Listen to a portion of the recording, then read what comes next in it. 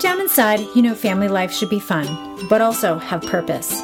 However, somewhere along the way, your values, your beliefs, and the expectations you had for your family have gotten lost in the midst of everyday life. We're Carl and Kimberly Amici, and we're on a mission to help you become the family you were meant to be, whether you've been a parent for a while, just starting out, or thinking of becoming one.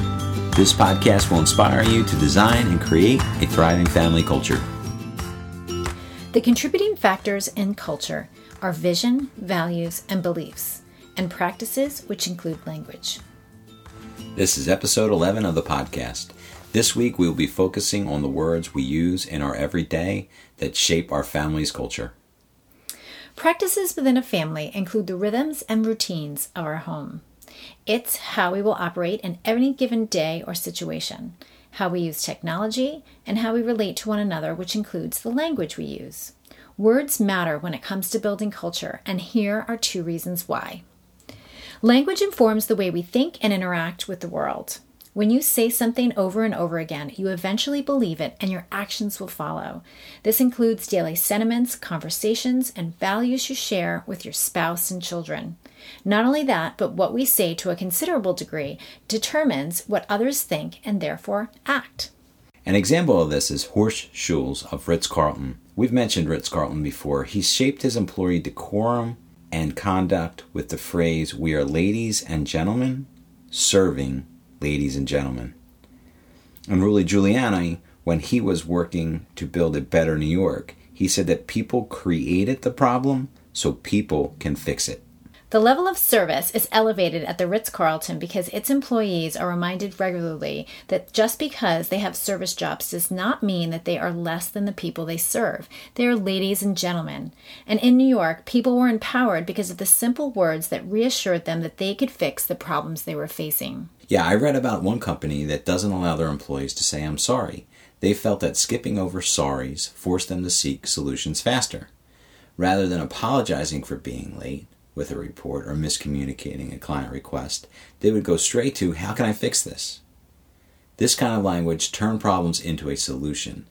Consistency in this area fostered critical thinking, problem solving, and ownership of the work. Language also fosters a sense of unity and membership. We see this in business and organizations as growing numbers of people are working remotely.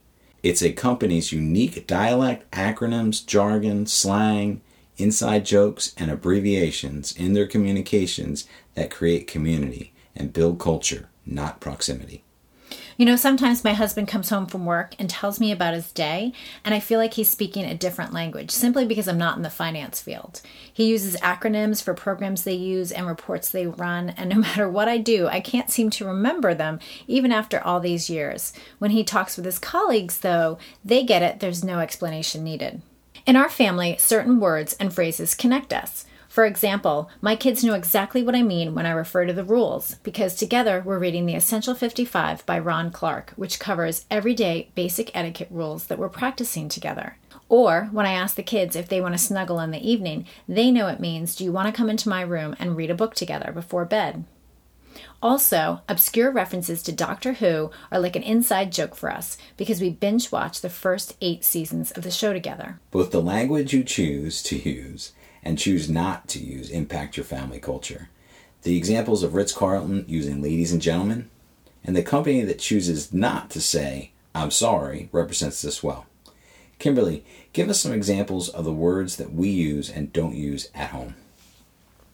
So I believe we've mentioned this in other podcasts, but when our family hosts a Connect group, when we talk about plan and prepare for that evening, we say we host, not mommy and daddy hosts. It gets them involved in the process. It makes them feel like they're part of something. Statements that we definitely stop in our tracks are things like, "I deserve," because there's no sense of entitlement here. "That's dumb, and I wouldn't have done that." Being critical of others is never encouraging.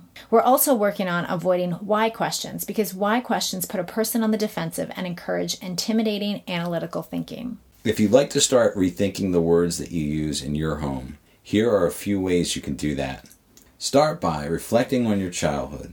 What are the expressions that made you feel bad? What expressions that encouraged you and brought you life? Yeah, you can also write down any legacy phrases that float through your family, things that have been said by your grandmother, your mother, and now you find yourself saying them. Are they healthy? Do they need erasing? Write down the various phrases and expressions you use regularly, look them over, and ask yourself, what feelings do they invoke? What behaviors do you think your family members will take on when they hear them? Communication is a skill, and like most things, it takes practice to do it well. The language you choose will most certainly change as you try things on for size. Carl and I are still working out what language is acceptable and not acceptable in our home. And the more we learn about the power of words and hear what does and doesn't work for others, the easier it is for us to refine our communication. Words matter when it comes to building family culture, and here is a little recap. Language informs the way we think and interact with the world. Not only that, but what we say to a considerable degree determines what others think, and therefore how they act. This means our spouse and our children. Language also fosters a sense of unity and membership. Both the language you choose to use and choose not to use impacts your family culture. Communication is a skill, and like most things, it takes practice to do it well. That's it for today. This is the last episode of Season 1 of the podcast, and we hope that over the last few weeks you've gotten an understanding of what family culture is and what it takes to build a thriving one. We are taking off a few weeks, but are looking forward to returning in June for Season 2 of the show, which is jam-packed with amazing guests you won't want to miss.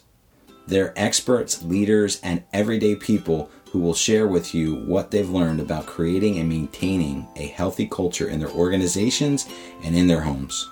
Be sure to subscribe to the show in iTunes or your favorite podcast app so you don't miss the start of this incredible second season.